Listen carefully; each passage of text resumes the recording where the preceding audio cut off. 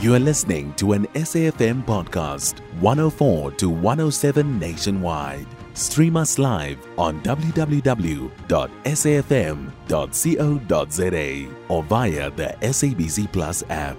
SABC News, independent and impartial. Consumer Corner on Weekend View. City of Johannesburg's member of mayoral committee, MMC for Transport, Kunene, says the city is in dire need of property investors as it faces housing shortages. However, this has become a challenge as developers find it difficult to evict squatters or illegal occupiers. Kunene's comments come in light of the fire that gutted a City of Johannesburg building, killing 76 occupants. To find what you need to look out for when buying a property that has people that are already residing in it, we're now joined on the line by Black Conveyancers Association's Bangiso, Mhlabeni. Is it, in your view, that the law unfairly benefits illegal occupiers? I think the law balances the rights of both the property owners and the occupiers of the properties, because the right to adequate housing or access to adequate housing and shelter comes from the Constitution. It's one of those rights that are enshrined in our Constitution, especially Section 26 of the Constitution, which guarantees people or residents a right to access to adequate housing. So, and then it also says people should not be unlawfully or illegally evicted from their homes or from their properties. So it balances the right to ownership of a property, which the owner has, and the right for a person not to be illegally evicted. This arises from, if you remember, there was a time when farm dwellers were being evicted from farms or homes, and townships such as Botshabelo in the south of Free State, on the way to Lesotho, started from people who had been evicted and they had to find a place where to stay. So the Constitution, because it guarantees that right, so the government had to come up with an act to give life to that right, which is called the PI Act, the Prevention of Illegal Evictions of Occupiers Act, which came about, I think, around about 1998.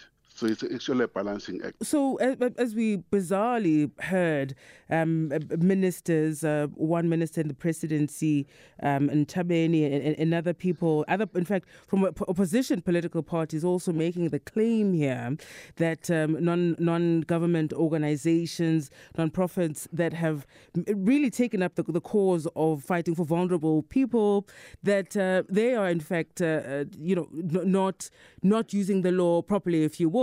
Would you argue that this isn't the case, that in fact the law, as you say, balances the rights of all players, as if used properly, and if people do their jobs properly, that we wouldn't find ourselves in tricky situations as is the case in this incident and many others as well with property evictions? Yes, I think one needs to look at the root of the problem, or especially of these properties, because properties such as this, you will not find unlawful occupiers if the property is being used. But if the property is left vacant or is abandoned or is not being taken care of, it will attract people who want to find shelter, especially the homeless people or people who cannot afford to pay rent in the CBD.